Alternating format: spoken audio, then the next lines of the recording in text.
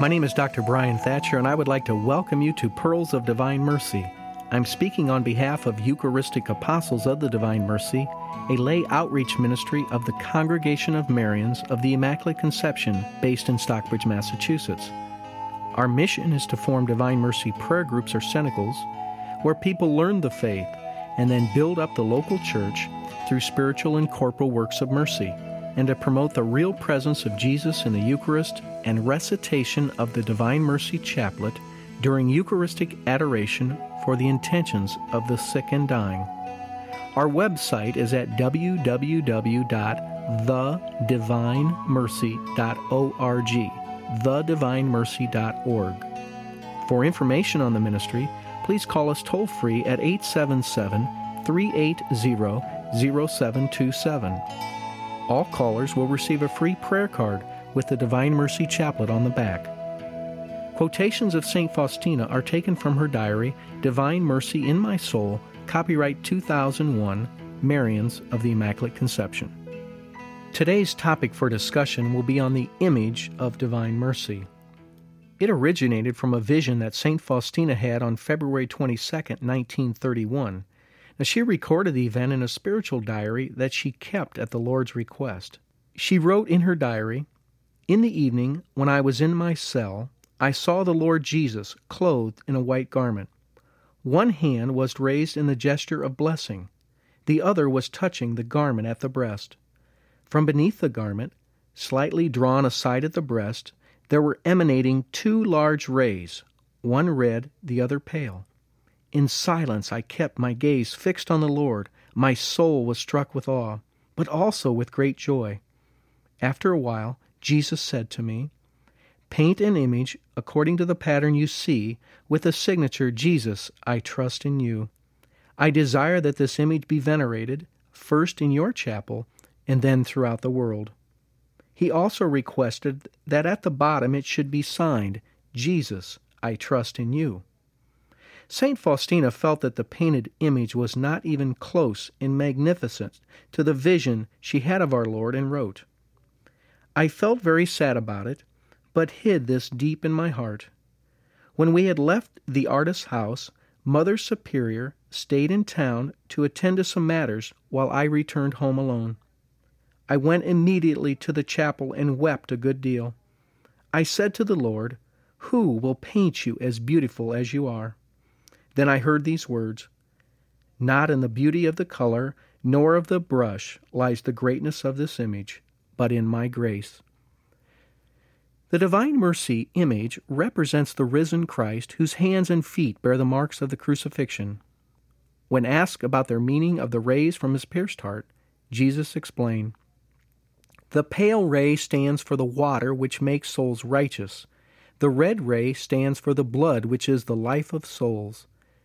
These two rays issued forth from the very depths of my tender mercy when my agonized heart was opened by a lance on the cross."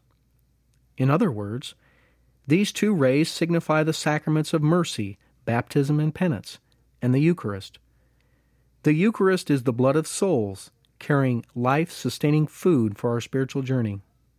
The water is analogous to the sacraments of baptism and penance, and that through these sacraments our souls are washed clean. From 1 Corinthians 6:11, "But you were washed, you were sanctified, you are justified in the name of the Lord Jesus Christ and in the Spirit of our God."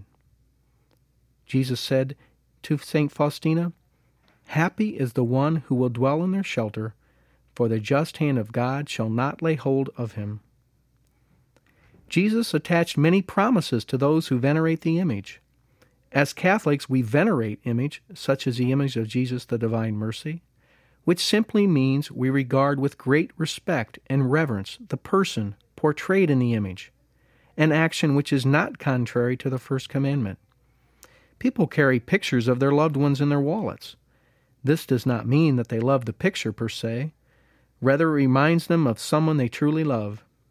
St. Thomas Aquinas, in his Summa Theologia, said the following, "Religious worship is not directed to images in themselves, considered as mere things, but under their distinctive aspect as images leading us on to God incarnate.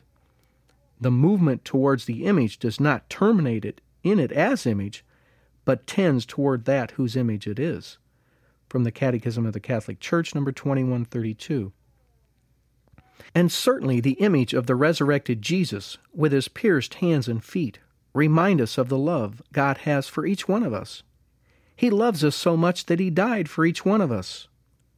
Jesus said to St. Faustina, I am offering people a vessel with which they are to keep coming for graces to the fountain of mercy. That vessel is this image with the signature, Jesus, I trust in you.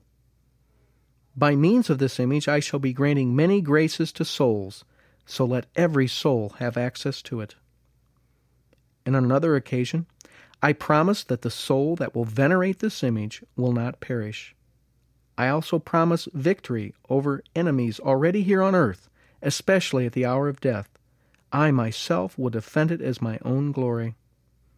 Our Lord requested that the image be venerated on the Feast of the Divine Mercy, which is the first Sunday after Easter. He told her, I want this image, which you will paint with a brush, to be solemnly blessed on the first Sunday after Easter. That Sunday is to be the Feast of Mercy. Let us reflect on Jesus' passion and love for us. In times of adversity, discouragement, anxiety, and fear, let us say with conviction in our hearts, Jesus, I trust in you. Thank you for joining me, Dr. Brian Thatcher, for Pearls of Divine Mercy. If you would like to know more about our efforts to form Divine Mercy prayer groups or cenacles, and to promote recitation of the Divine Mercy Chaplet during Eucharistic adoration for the sick and the dying, please call our ministry toll-free at 1-877-380-0727 or look at our website at www.thedivinemercy.org, thedivinemercy.org. All callers will receive a free prayer card with the Divine Mercy Chaplet printed on the back.